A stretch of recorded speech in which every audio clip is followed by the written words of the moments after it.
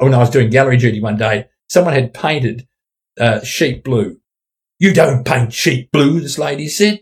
"How ridiculous." And I'm thinking, if you really read the artist statement, you might find out why they're blue. But just because they weren't what they thought they should be, they dismissed it as being rubbish. Right. What a put down. Today's podcast is brought to you by Face Value, the Sharpened Artist Academy flagship course. Have you been frustrated trying to draw portraits in colored pencil? Do you want to draw people confidently and accurately, but don't know where to start? If so, then Face Value, the ultimate colored pencil portrait course, is the right course for you. This course will teach you how to draw portraits in colored pencil with step-by-step instruction. Follow along from start to finish, and you'll see a transformation in your drawing skills as you master each facial feature. The Face Value course teaches you how to draw portraits from beginning to end with bite-sized exercises and live interaction to help keep you accountable. The enrollment period for the pre-sale of this course begins this coming Thursday, April 15th, and it will be capped at 20 students. The Colored Pencil Podcast is brought to you by UART Premium Sanded Paper.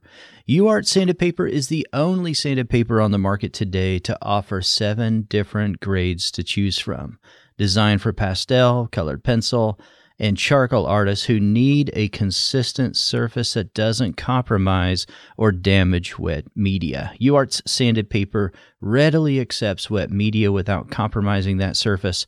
You can add layer upon layer with ease, correct mistakes as needed, and create exactly what you want thanks to this unique textured surface. You can add fixative between layers to keep on layering without affecting your work underneath. So give UART a try and experience the UART difference. And we thank UART Premium Sanded Paper for their support of the Colored Pencil Podcast. Have you heard about the new colored pencil conversion and comparison charts? They include the brand new Luminance colored pencils. These charts are an invaluable resource for anyone who works in colored pencil. They allow you to compare colors between different brands, see which colors have been Lightfast tested by each brand, compare the color of different surfaces, and so much more. Missing a certain red from one pencil brand? Just use a chart to find an alternative. This is a 62-page chart available from KarenHullArt.com. So to get the booklet at 20% off, go to the show notes for the link, or just use SharpArt20 at checkout. Welcome to Sharpened Artist, a colored pencil podcast. Weekly discussions in and around this medium that we love so much.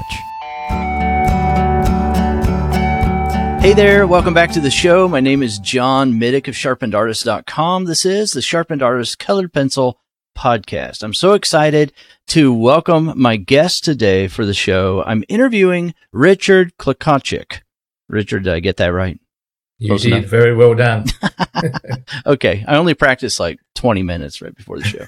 Anyway, Richard, welcome to the show. So glad to have you on here. Thanks, mate. Good to be here. Awesome. All right. So let's, every artist has an origin story.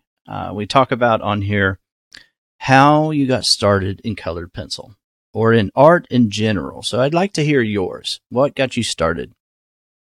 I think it goes back to when I was 8 years old, sitting on my father's lap watching him draw Matchbox toys with graphite pencils. And I was always amazed how accurate he was. And I know when you're a child, anything that looks reasonably photographic or a duplicate of what you're looking at in 3D, marvels the mind. But I could see that my father was extremely skilled. And it gave me the confidence, I think, to draw. But oddly enough, I never started drawing with pencils. I started drawing with biros, what we call pens, when I was must have been 10 years old. I just liked them because they were immediate. Even though I made mistakes, it didn't worry me. In fact, I taught myself later on to draw without making too many mistakes. And if I did, I taught myself how to cover them up. And I learnt that the more you drew in detail, the less your mistakes were obvious. So the less detail, the more easy the mistakes are to pick up. So that gave me a bit of confidence, and I went into felt pen, and then I went through a period in my teens where I started drawing out through my window, just looking at houses and buildings and the distance from my place up to what I lived in Hobart as a child in Tasmania, the capital of Tasmania. And I looked through my window of my bedroom up to the mountain, and I'd try and draw everything I saw. And I sort of self-taught myself perspective. Then I went to high school, and my art teacher then gave me the confidence. In fact, he gave me so much confidence, I became an art teacher because of him. I ended up at art school when I was 18. I didn't know that. Okay. Yeah, he was my Jeff Page, who was my guiding light to be an art teacher. He's the only art teacher I ever had who wore a suit to school and never, ever got paint on it. I could never figure that out. He never wore a smock. He was brilliant. He was absolutely brilliant. I wish I could do that.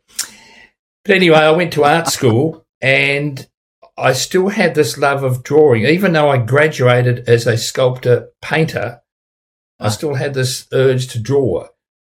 But the urge to draw was sort of tempered when I started teaching, because full-time teaching meant just that, full-time teaching. And I was usually stuffed at the end of the day, and I couldn't do my artwork. But it was about 4 years later that I started to take my art seriously, and that was 1976. I started painting. Okay, so you were in your early 20s, though? Yes, I was about 25 then when I had my first piece in a professional gallery. And I always remember that first piece of work, a landscape, because I put it in at 9:30 in the morning, when the gallery opened, and I had it sold by 11 o'clock. That was my first piece on my first day. Yeah, well, that sounded good, but it was a struggle after that. There's always art is a struggle, but I enjoy my painting, and I moved through painting over the coming years. I went from oil painting to acrylic painting to soft pastels to oil pastels, and then I was getting sick of the mess, seriously, on my fingers, and I picked up my pencils, and I bought myself a set of Derwent Cumberland pencils, the 72 box, a tin, and I just loved the fact that they were so immediate. And they're so little mess, they were so portable, you could take them anywhere, you could draw on a lot of different types of surfaces, and I chose various coloured papers. For some reason, I prefer coloured papers, or coloured supports, as we call them in the trade, to white. Although I still do some white or work on white, I just like the fact I get a more painterly look on coloured paper. Oh, interesting. And so I just played around with this for a little while, and I just started to feel so comfortable with them. And I think the fact is that coloured pencils in those days were very much the poor man's or poor person's art medium.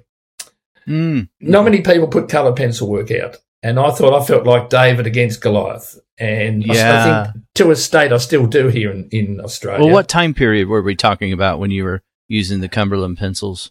I started showing my work in 86, so I was in my mid-30s when I was it'd be 86, and it was a time when I was tired of other medias and just saw this as being something in which I actually liked doing. I enjoyed picking up the pencils and playing around with them, and there was a lot to learn, and I was teaching art at the same time, so my teaching of art really sort of was enhanced by the fact that I was doing studio work, and I was starting to share techniques with my students. And when I taught in college, I went to college level, which here in Australia is grades 11 and 12.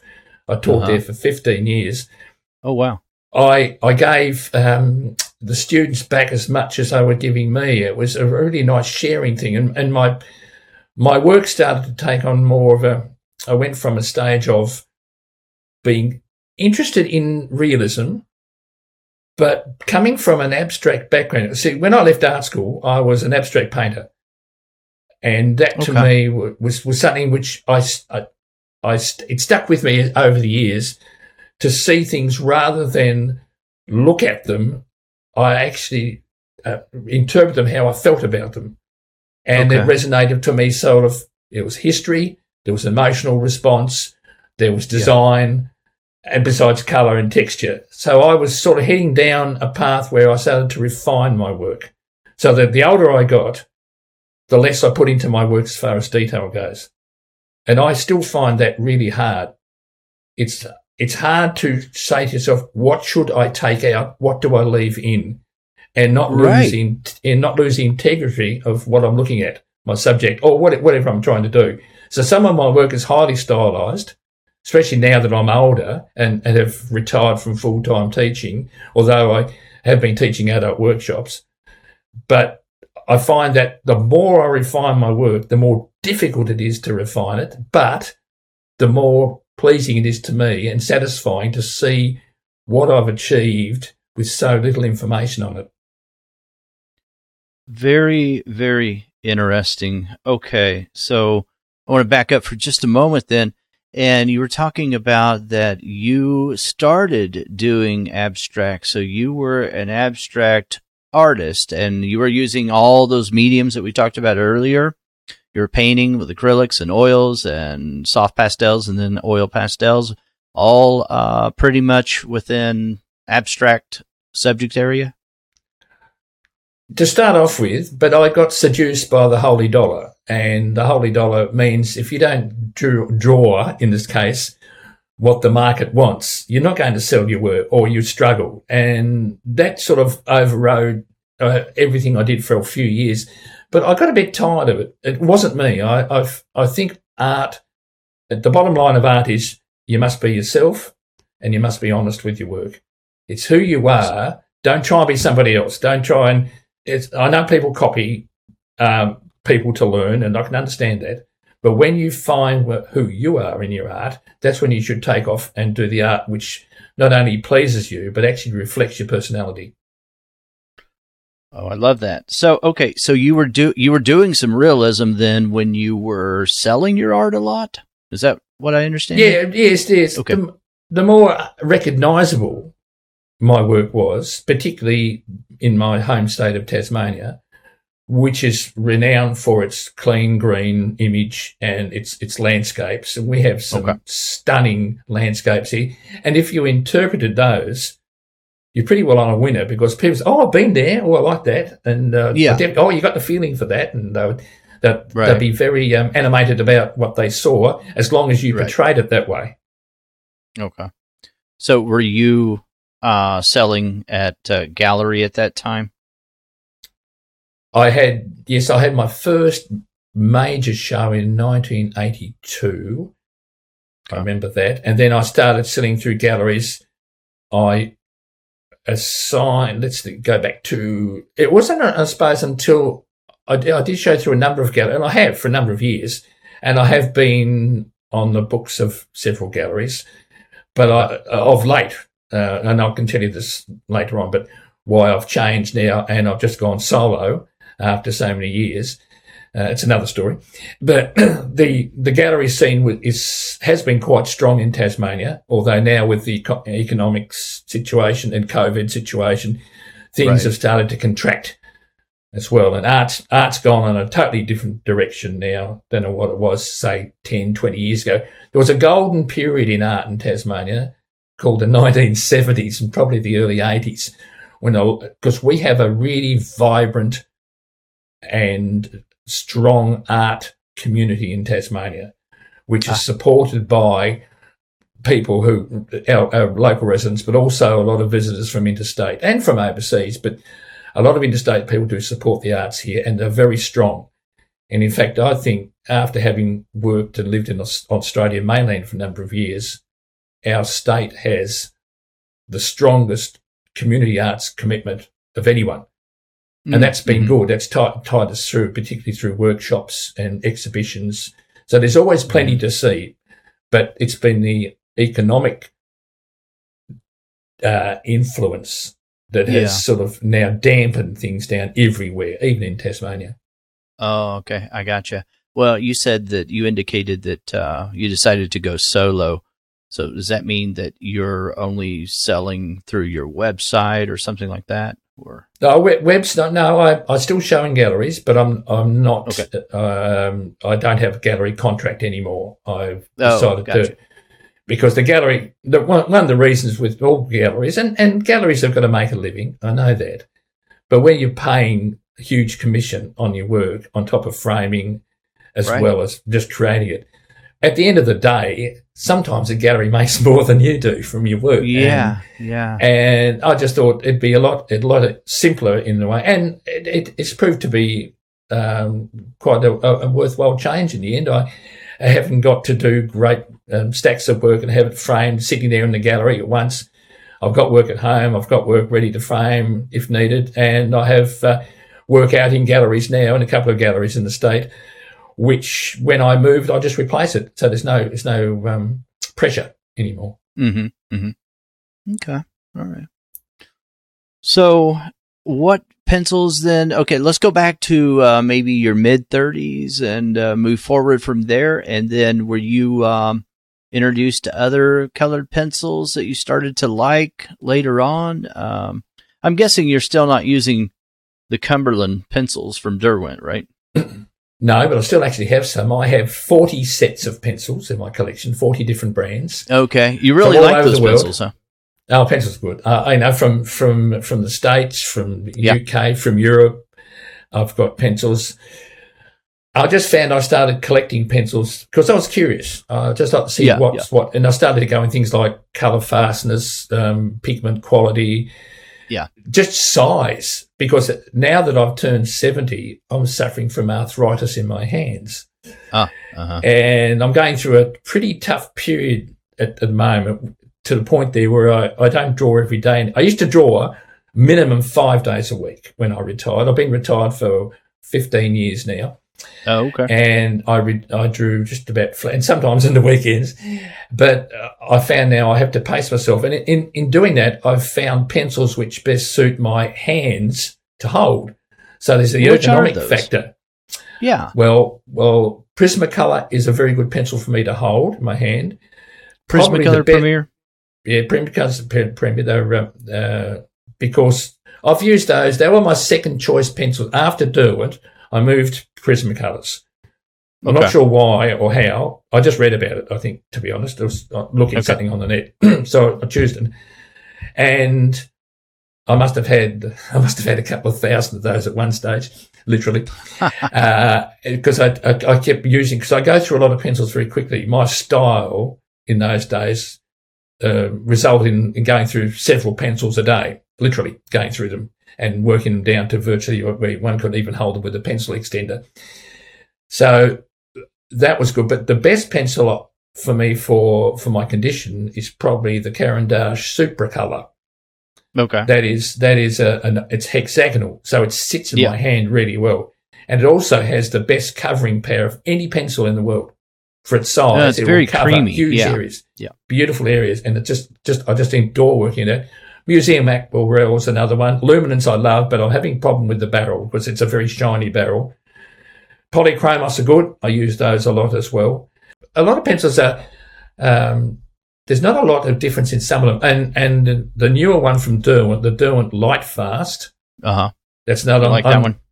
Well, I've done some testing for Derwent. I helped test with the Pro Color and the Lightfast over the last couple of years as well, and I found those, particularly the Lightfast, to be a good pencil to work with, just to hold. So it's, to me at the moment, it's a matter of holding, and I'm reducing the amount of brands I'm working with, because it's physically stressful for me to hold the bigger pencils. Yeah, I could see. I could understand what you're talking about there.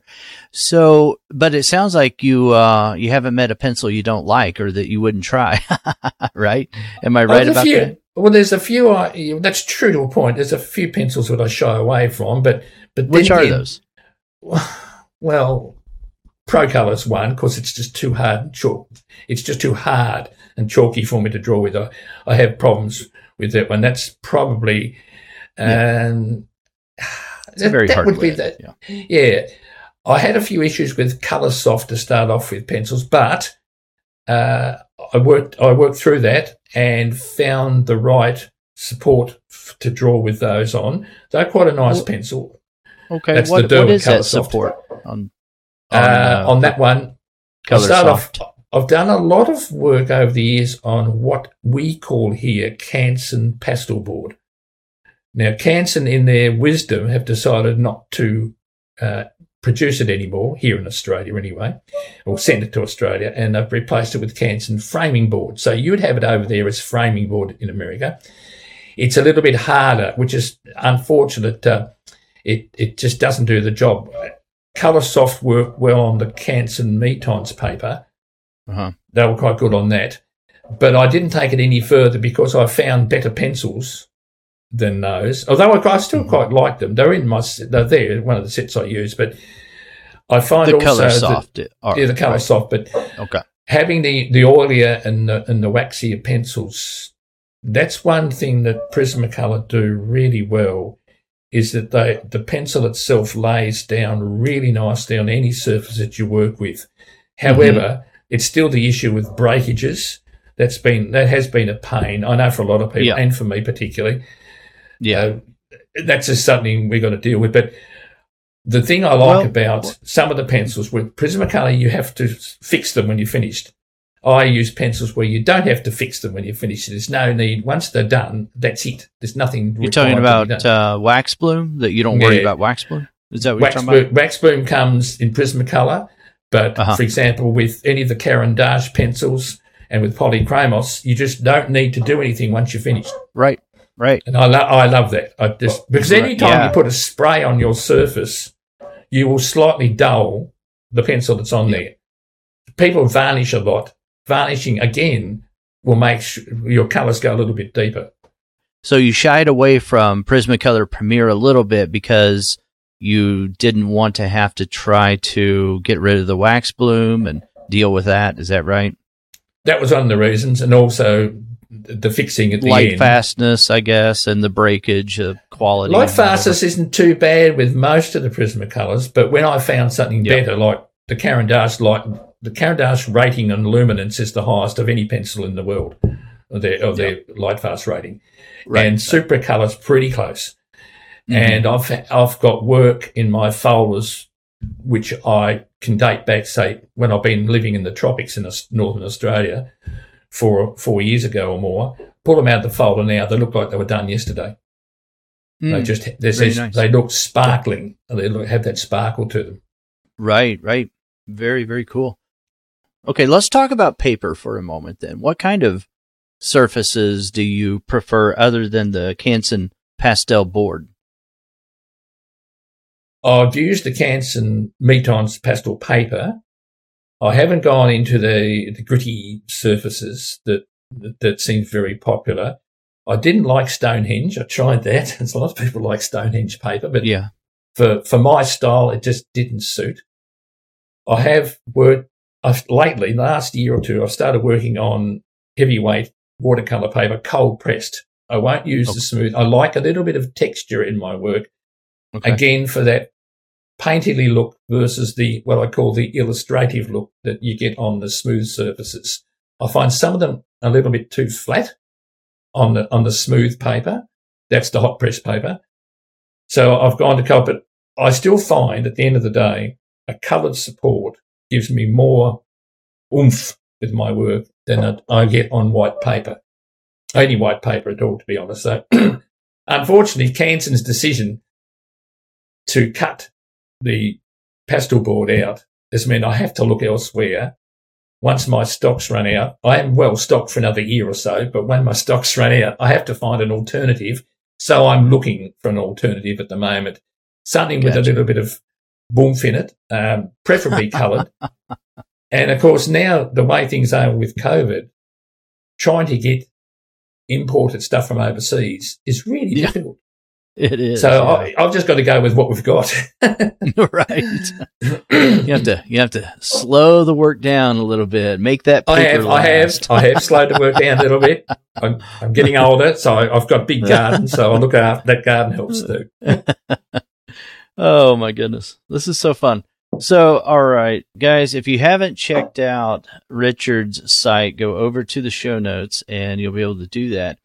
So I'm talking to Richard today, and if you're used to looking at highly detailed representational work, some of you like the terms photorealism, some of you like the terms hyperrealism and things like that, then I want you to think in the exact opposite direction. So you alluded to this. You talked about it a little bit, Richard, where it's difficult to figure out how to leave details out. And I'm real interested in that. Like, how do you decide, like, okay, I'm just going to capture the essence of this, a landscape, let's say. Right. And I'm going to boil this down to its just bare essence of what it is. And to me, when I'm looking at your work, I'm noticing more than anything, color. Color seems to be a big part of the work. Very clear separations in the edges where one color begins, another one ends. So what's going on then in your mind? Like when you're looking at a landscape and you're thinking, I mean, is that the way it works? Are you being inspired by something you're looking at and then you're translating that? Or is it the other way around? Well, there's different stages. For example, when I was in the tropics, the biggest thing to affect my work wasn't actually what I saw, it's what I felt. And I felt heat and I felt sweat. And I had felt this warmth. Because working in the rainforest up there is another thing compared to the Tasmanian temperate forest, I can tell you. Uh-huh. And I felt warm. And I just thought, I've got to use colours. I've got to pick the colours out in the landscape which make me feel warm. It doesn't matter if it's even a deeper colour, but I've got to get them against each other so they bounce off each other to give me that reaction of being in. For example, I'm having a show in October at a gallery in Scottsdale in northeast Tasmania, which is called Floating. And it's a series of works on objects floating down streams, half sunken, sinking down, moving, breaking up, bit of decay, a lot of autumn, what you call fall, experiences that I've had. And that came about by looking at the rapid decay in tropical rainforests and then comparing that with the slower decay in the temperate rainforests in Tasmania. So that was one way of looking at it. And another way was when I was living in New South Wales at Port Macquarie, looking at the landscapes there, a lot of them were, particularly in the agricultural areas, very rural, of course, very simple, lots of shades of green, certain amount of trees. Yeah. And I got that feeling of that spatial feeling, like I just stood there and there wasn't a lot to see, but I felt so exhilarated by the fresh air and the open spaces. And we've got an area in Tasmania called the Midlands, and the Midlands goes straight down the middle of Tasmania. And for most of it's all pastoral / dry, irrigated, semi-irrigated. Most of the year, it's straw-coloured. And when it rains, it goes green. It goes really green. And for about 3 or 4 weeks. And then it goes back to straw again, except the parts are being irrigated. So you've got these bright green strips. You've got these yellow ochre through to what you'd probably call eggshell in Prismacolor colour or even sand colour. And then it changes again with the seasons. And that inspires me to say, right, what are the main colours I see there? What is the overriding feeling of colours? And so often we'll go back to sand and eggshell with a particular green, maybe olive for the trees. And that's it. And that's all that's needed. And the amount of times that people said, oh, that's exactly how I see the Midlands. And I've said, well, I've done that with, say, 5 or 6 colours, as opposed to realism I could use 30 or 40. But I've got the feeling. Right. And I think people actually go for more than they realise. They go for the feeling of what they see. Colour will actually remind you of what you saw rather than specific objects.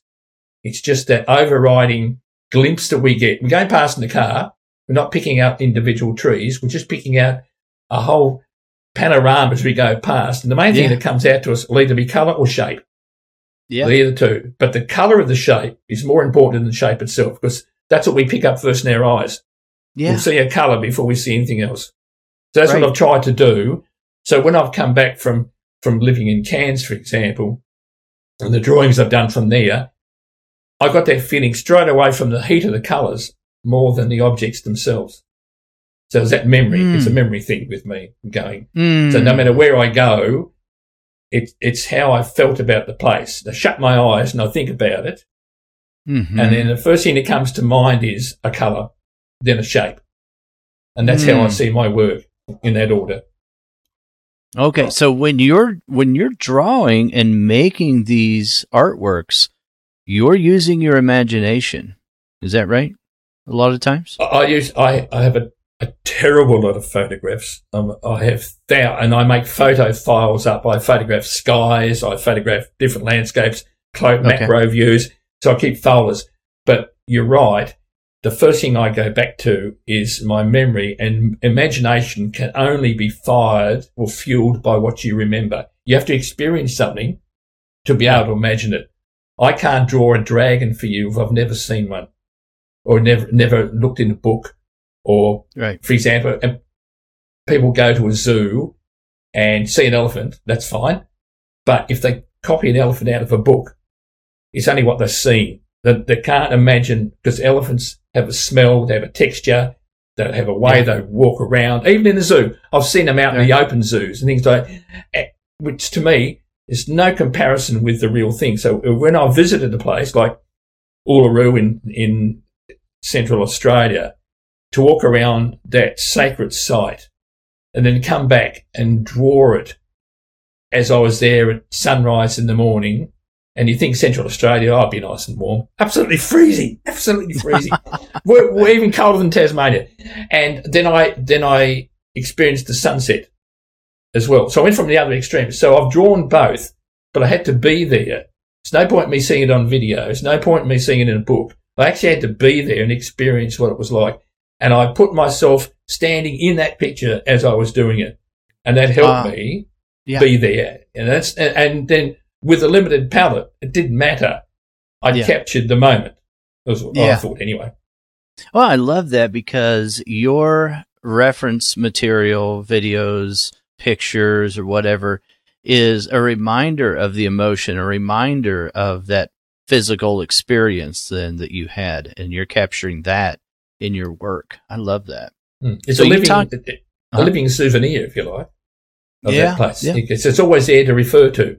I can always go back and I can look at the videos I've taken, or the shots that I've taken, the prints that I've done, and I can then, after a few minutes, I'm there. I'm in the zone. But I don't go and take a photo and say, I think I'll copy that today.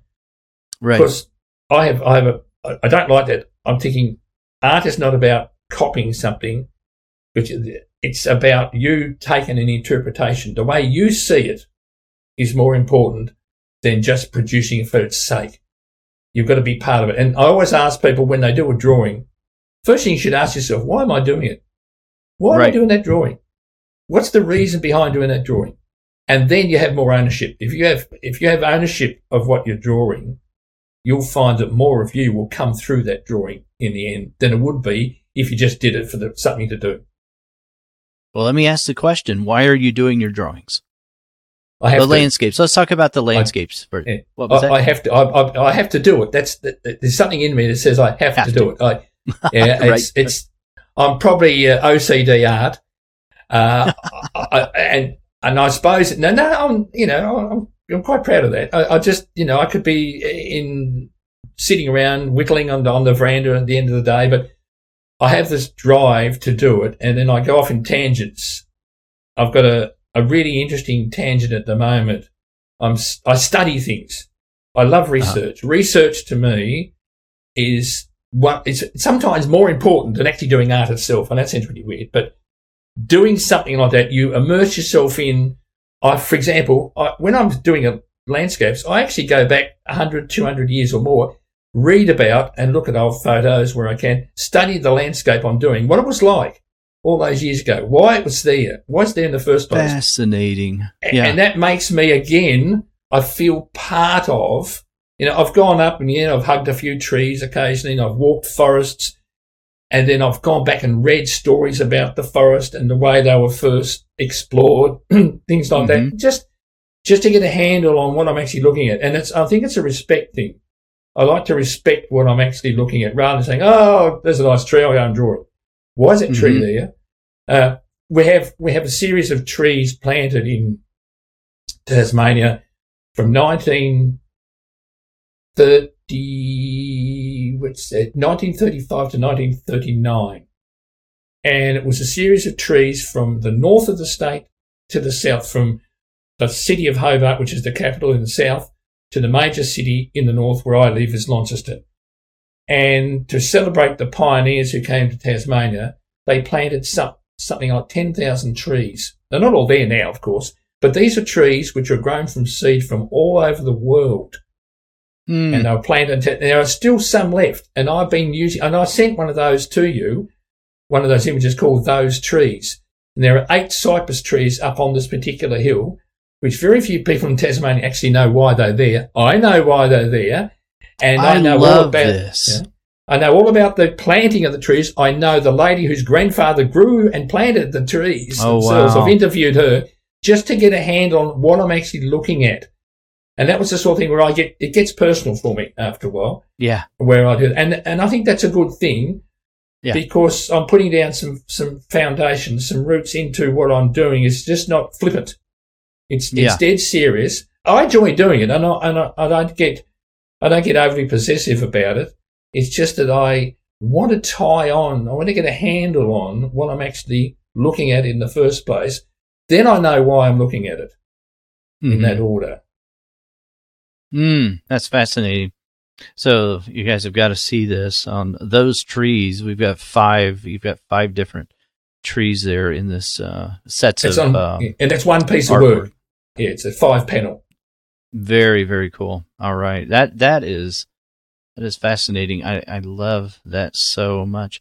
I mean, you do get a sense of the color and you get a sense of those trees for sure. I mean, that's pretty obvious that that's what the piece is about, but shape and color, you talked a lot about that. But I see some pretty harsh shadows in there. So how much do you think about value then? You didn't really even talk about value a whole lot. Well, in that case, for example, that is a stark landscape. It's so dry, it is so bare that there's no, the contrasts are pretty strong and it's pretty stark. Whereas when you go into something more, and I did a lot of subtle work when I was a lot younger as an artist, I must admit. But because when you're dividing up your colour values, when you're looking at reducing your palette, you're going to make some pretty strong decisions about the strength of what you're doing and the way it relates to the actual subject itself.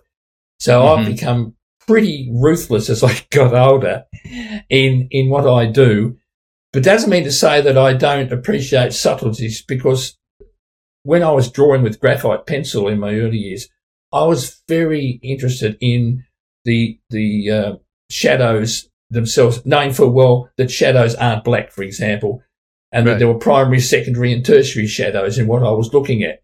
So the more I studied, the more subtleties I saw. So as you walked away from something, it looked pretty dark. As you got closer, it broke up. You could see the bits and pieces, and you could see within the shadows itself, things just quietly sitting there. Stones are good. I love stones. I've been, I've done a lot of stone work over the years, and that's the same. But as I'm getting older now, I'm more interested in the hard-edged approach, which I did a lot in painting and art school, I must admit. I was a very hard-edged painter when I came out, and then for a number of years I went soft. I did the blurry edges bit. I've been through all of that. That sells. Soft edges, misty areas of mystery, as I call them, are great sellers, but that wasn't me. I just wanted to go somewhere. I wanted to go and be slightly graphic, because there's a graphic side to me. I do graphic work as well. A lot of Photoshop I can tell. stuff. I mean, I'm looking at Silence at the Table. I mean, that you talk about subtleties and you talk about very representational. That's exactly what that is. And it looks like a big departure from some of your other work. That was 2010. That won me 10 grand. I won the City of Burnie Art Prize for that in open company. Oh, wow. I won a lot of prizes in open company. I enter against the oil painters and the acrylic painters where I can, where it allows me. And yes, that was the period I was doing a lot of subtle with my pencil work. I was doing a lot of investigation of shadows. That place was really interesting. That door on that picture is it has graffiti, farm notes from well over a century on it. Oh, they tell you how many bales of hay they did, how many sheep they shot, all that sort of thing was all amazing. Recorded.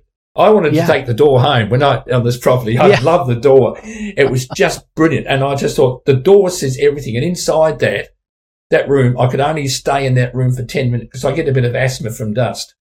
I could only spend no more than 10 minutes in the room because the dust was so heavy. So what had happened is it's a shearing shed, the shearing quarters, upstairs for the accommodation, downstairs for living. And this was the lounge room. And it had been left literally as it was when the farm ceased to have use of those buildings. They were just left there. And it's just magnificent. And it's just, I've done everything. I've even done, I got an award with one from that room, that building, right? So I called it stained glass, natural stained glass, I called it. And I got an award with it. I did it in pencil and I looked through the landscape from the inside of the window with all the bird droppings all over it. And it was, again, it was a whole new world. And it was a moment in time.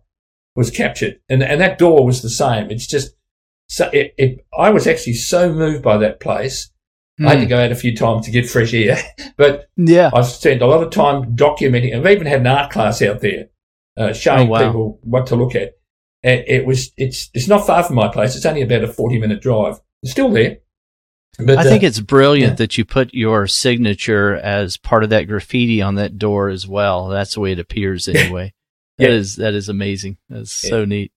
Yeah. Talk about subtle. I love that. So what is your influence for works like The Heat Is On? Is that when you were just sweltering in the tropics there or something? No, that's Tasmania. Yeah. No, it's okay. I'm very concerned about climate change here in Tasmania. Oh, gotcha. And I was looking at what's happened now in Tasmania, in that particular area. They're starting to bring irrigation from the highlands, from the lakes, particularly called Arthur's Lake. They're bringing the water down to help the farmers. And because the climate's changing in Tasmania, we are now growing things commercially we've never grown before. So things are moving down from the mainland to grow here. And what worries me is that the impact that this is having, it's changing the nature of the landscape itself. What it was is not what it is now. It's becoming something else. And we've still got the climate change deniers. We've got a lot of people who are very pro climate change, but haven't got the political influence or the money to drive it. So they're on the outer sometimes. It's starting to come around.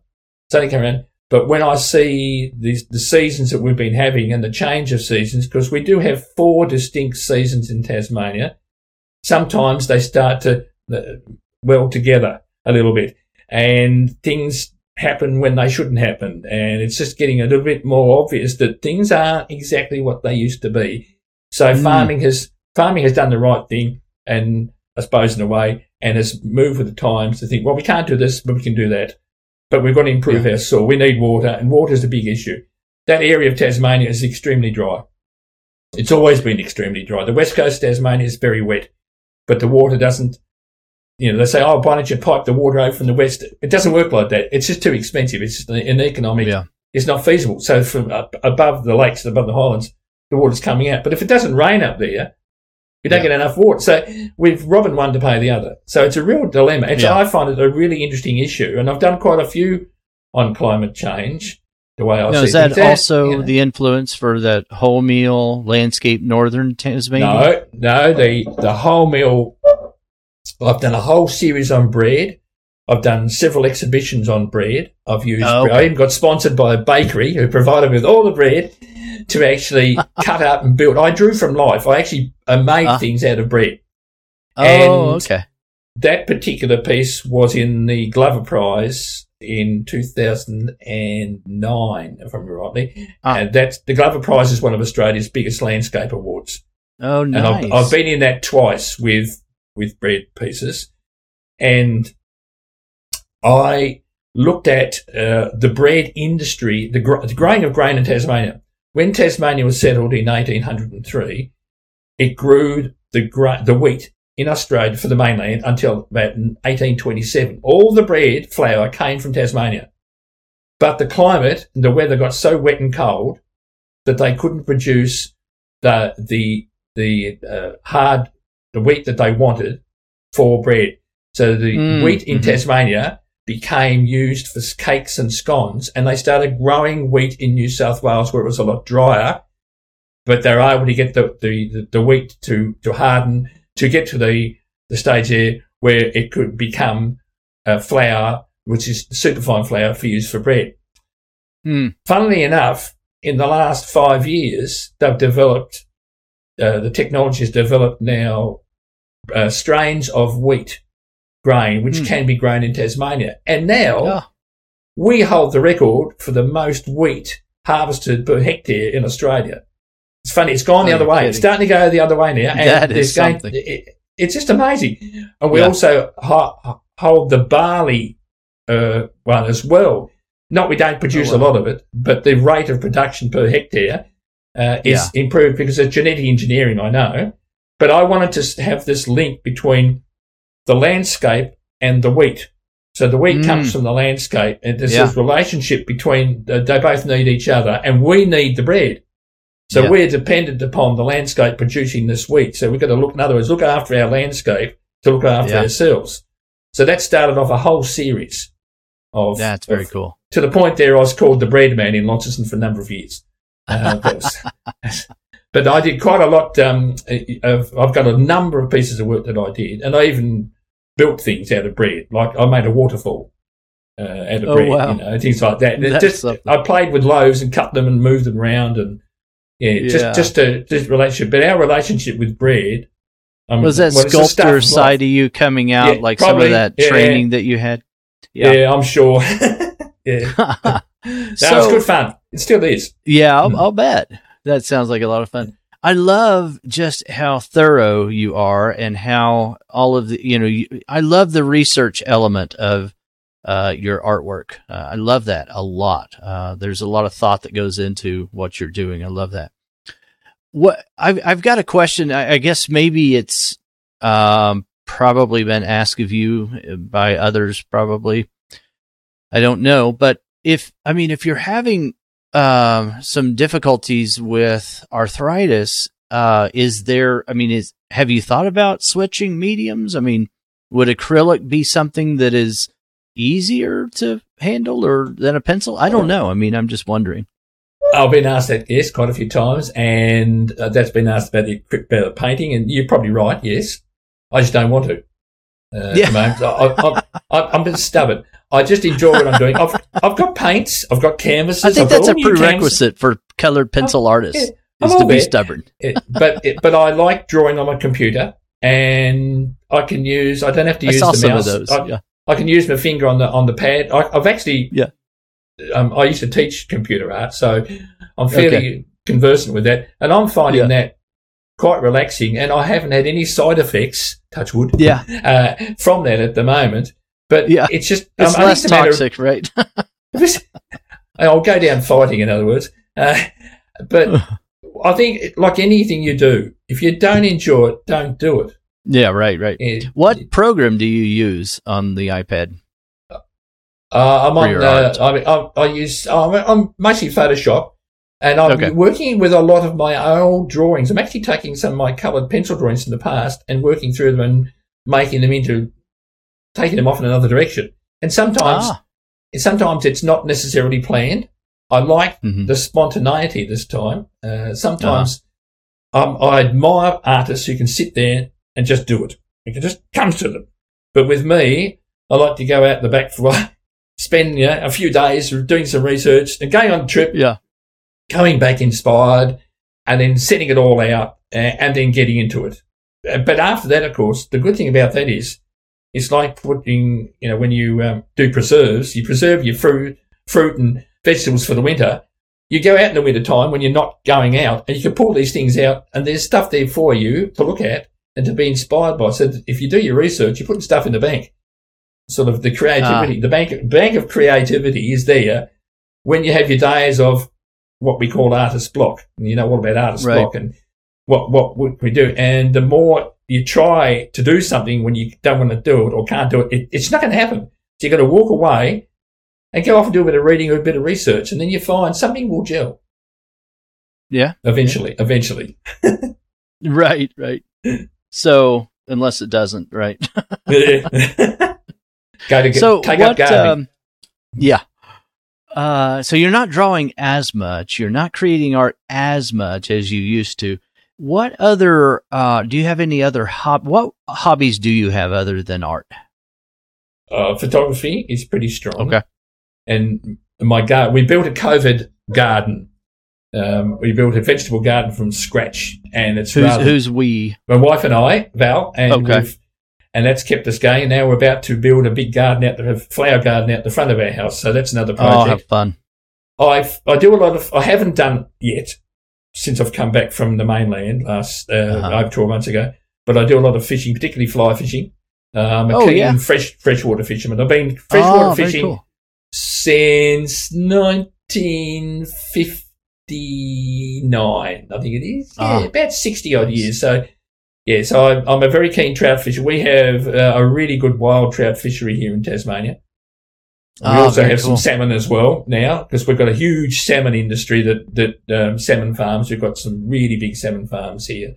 Oh, have fun. Worth many, many millions of dollars to the economy. And when they have I love the fish. I love it. Oh, the fish is good. I just love, I love catching them. I just like being out there, and I like the simplicity of fly fishing. Just a piece of line with a fly on the end and on it with a stick attached. And basically that's what and you stand there sometimes fairly quietly. And, if it's on the dry fly, you're just waiting for that trout to slurp it down it's good fun. I haven't done it fun. I played a lot of golf, but I haven't played golf for a number of years. And now I'm a bit hesitant. I've still got my golf clubs. As the rule of thumb is, you don't sell your wife, you sell your fly rods or your golf clubs. Usually in that order, of course. That's the rule. You just don't sell them. And so I've got all three. So, I'm not letting them go. Do you all have children and grandchildren, or? Yes, I've got two girls from my first marriage, and my wife has two boys, and we have three grandsons from our girls at the moment. Wow, how fun. Yeah. Okay, so I wanted to ask you this. What art influences did you have through the years? I mean, are there artists that you look up to that you really admire? Not in any particular order, but I was Miro and Clay, Jackson Pollock in particular. I've done a big study of Jackson Pollock. I've read a lot about him and the American abstract expressionists. I'm just so in awe of some of the landscape. The abstract painters in the 50s, particularly in 60s in America. They were a big influence in my art school days, to be honest. I'm really keen. I'm just doing a study on J.S. Lowry at the moment. His work from England, the English painter, industrial scenes. I really find his work quite moving. Lloyd Rees, probably my top Australian artist, who's just worked as he got older. He's losing his sight. His work took on another dimension, which I just found almost Turnerish in the way he saw and felt about the landscape.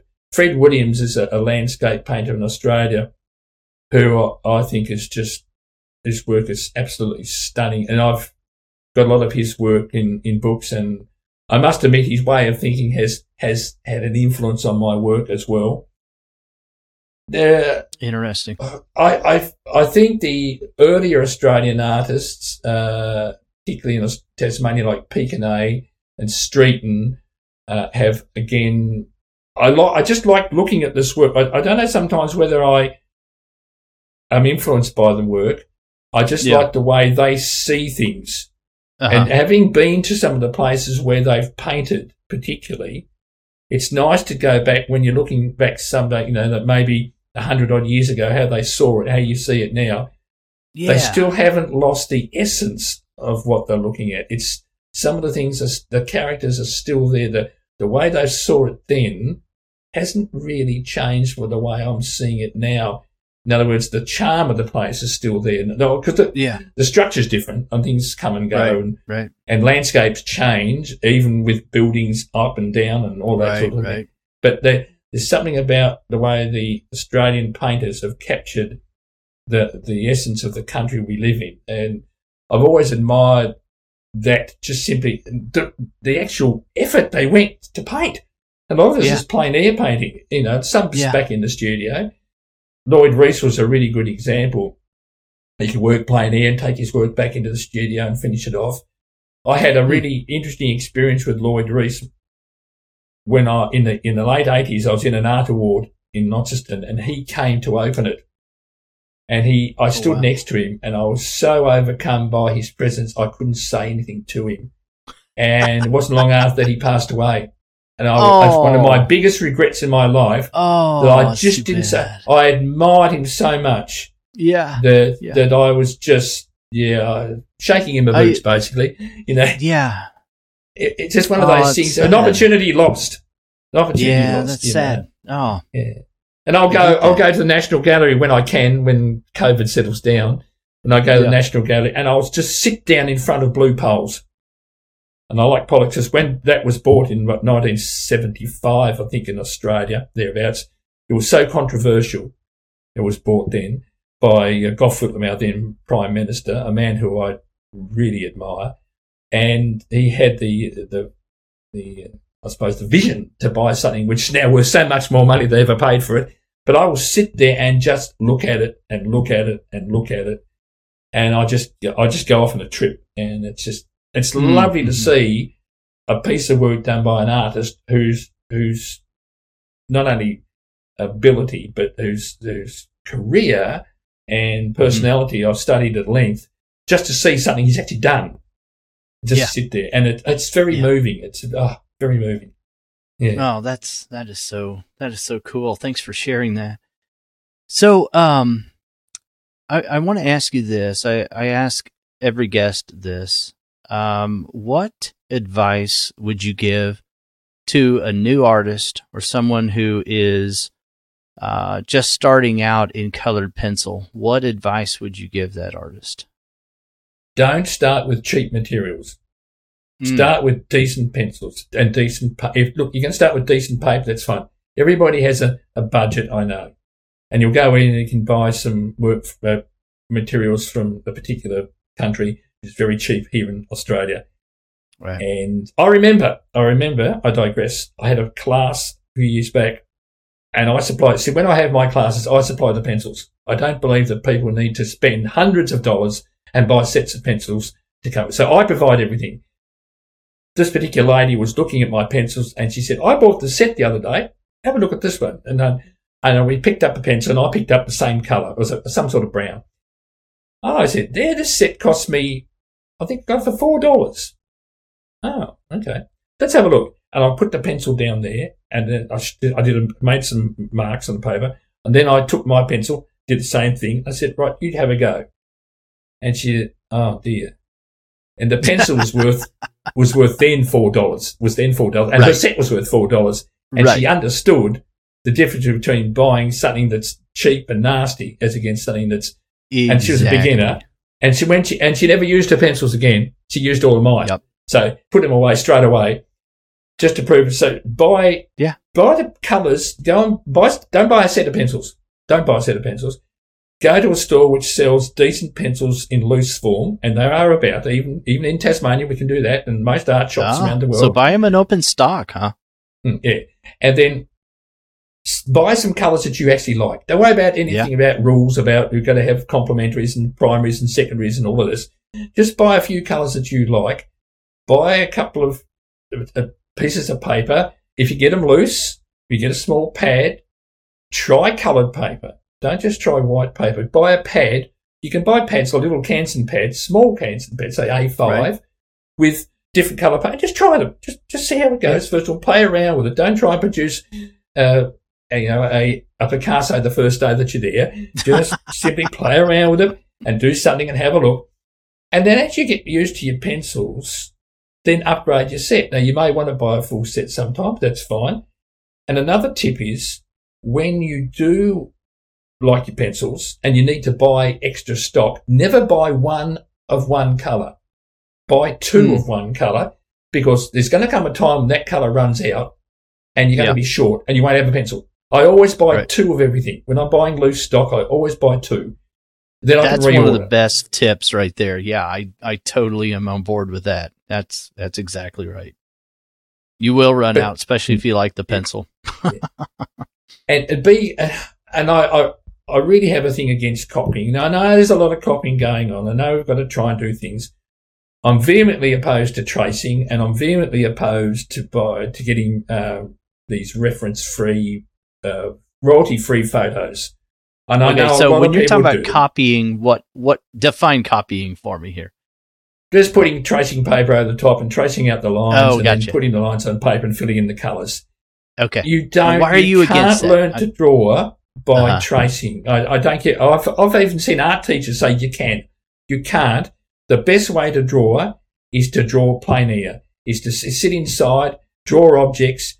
I don't care if you make mistakes, because you've got to go somewhere first. And if you go to a class, and you really need to go to classes. I mean, I was lucky. I went to art school. I had 3 years of solid teaching with some of the best tutors probably in Australia. And they pushed me, and I'm grateful. And I every day I thank them for that. But at the time, I didn't realise it, of course, because you're a bit of an ego when you're young and you just you know everything. Now you realise you knew nothing.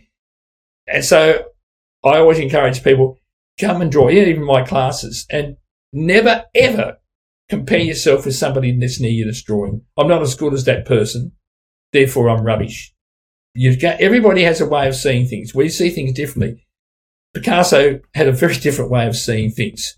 To say Jackson Pollock had a very way, from Michelangelo had a way of seeing things, and Leonardo and so forth. They're all different.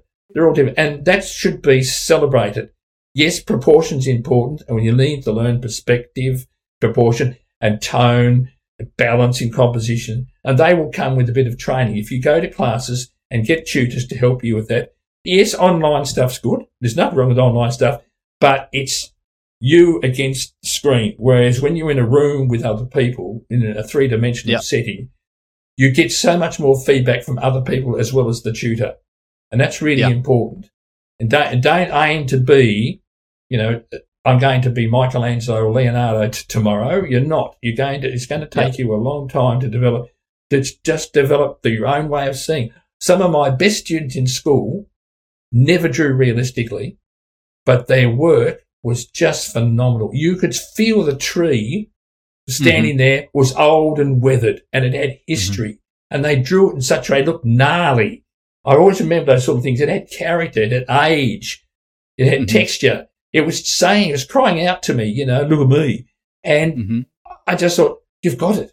It's not cold. It's not calculated. It's not there to the nth degree. And when we look at a wave, for example, rolling in on the beach, we don't see every drop of water.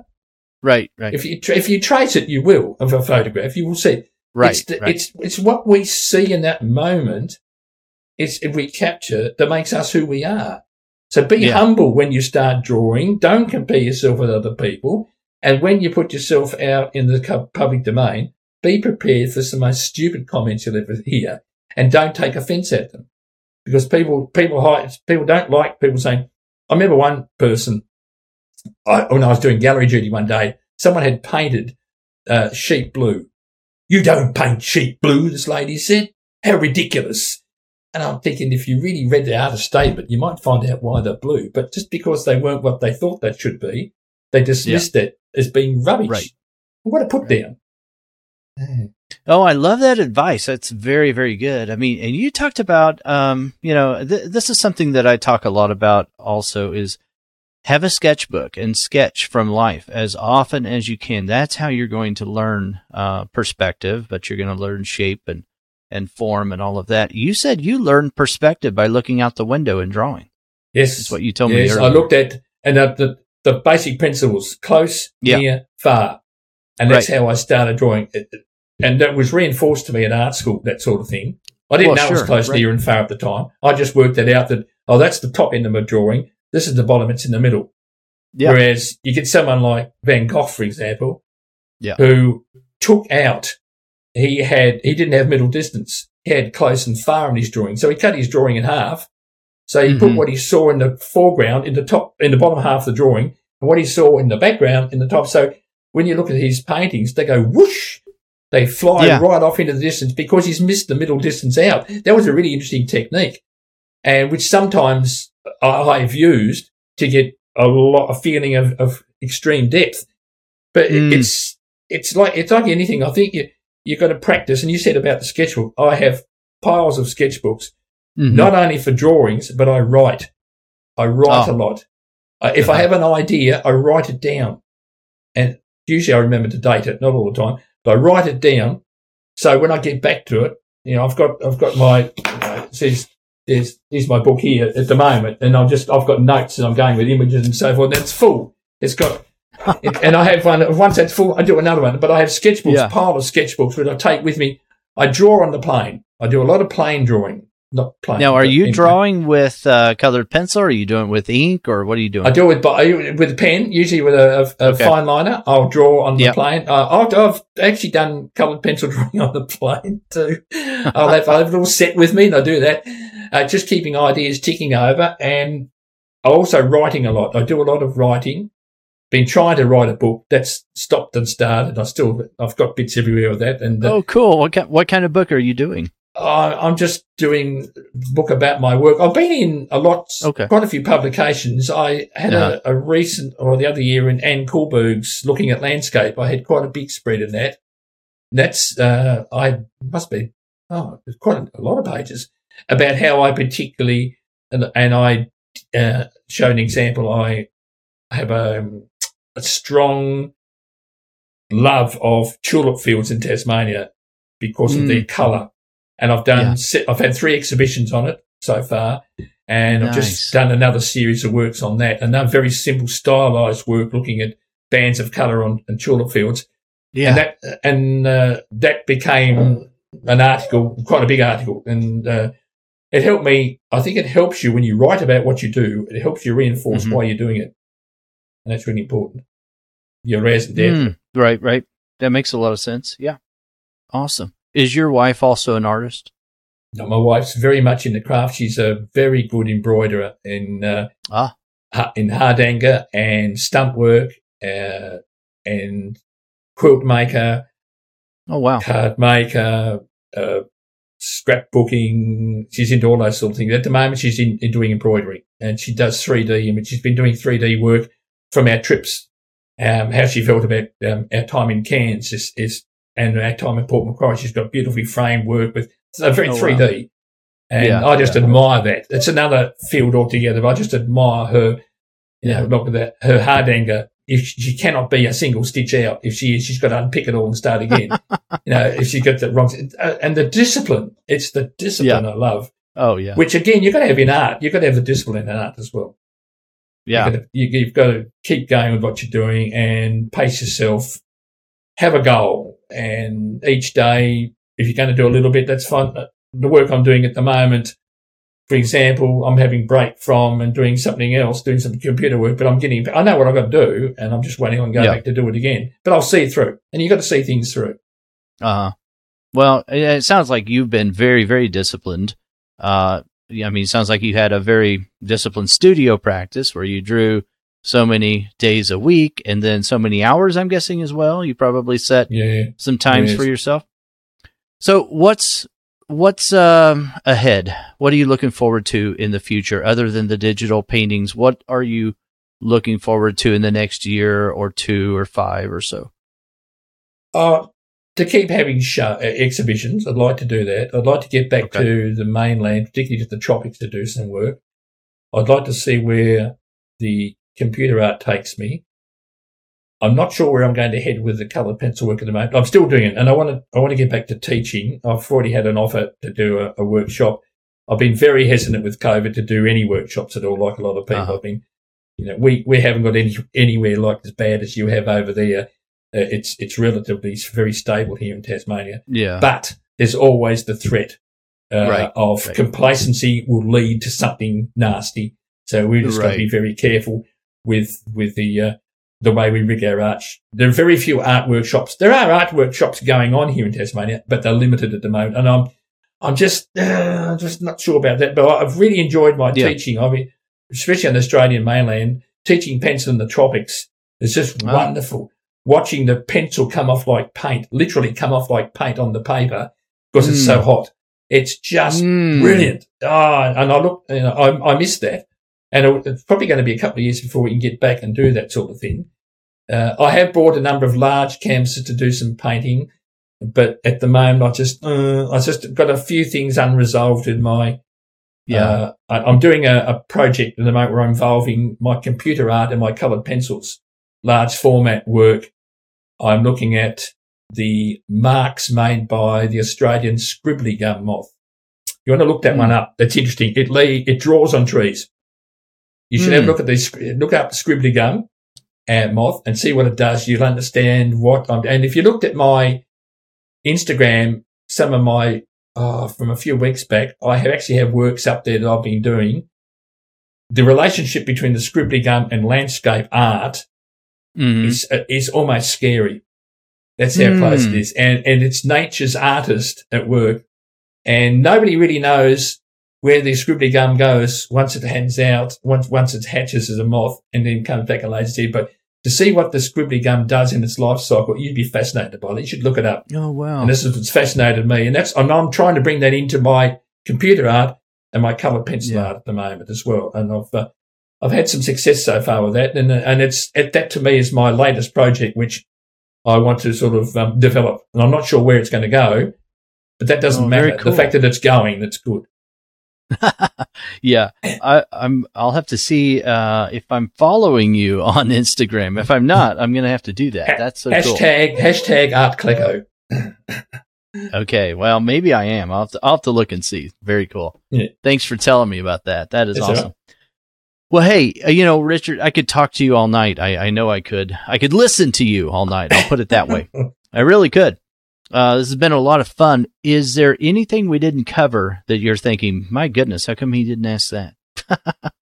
My blog is going well. I haven't written a lot on my blog I've had a break because of COVID and just moving. I moved. We were living on the mainland for 4 years. We moved back to Tasmania beginning of last year, and I had to emotionally get myself back into, because we were leaving the state. We'd left the state in 2017 to live in Cairns. So basically moved up, leased our home, thank goodness we didn't sell it, leased our home, put a lot of stuff in storage, went off to live in Cairns, found after 12 months, we've lived there before, but it wasn't right. So we moved back down we went to Port Macquarie, which is halfway between Tasmania, Launceston and Cairns, exactly halfway basically. So we lived there for 3 years, and it wasn't right again. So we came back. But my blog has been, I've enjoyed my blog. I've been blogging since 2008. I've had 1.1 million hits on it. So it's been doing all right. It's ranked number 12 in the world's top 25 coloured pencil blogs. Oh, wow.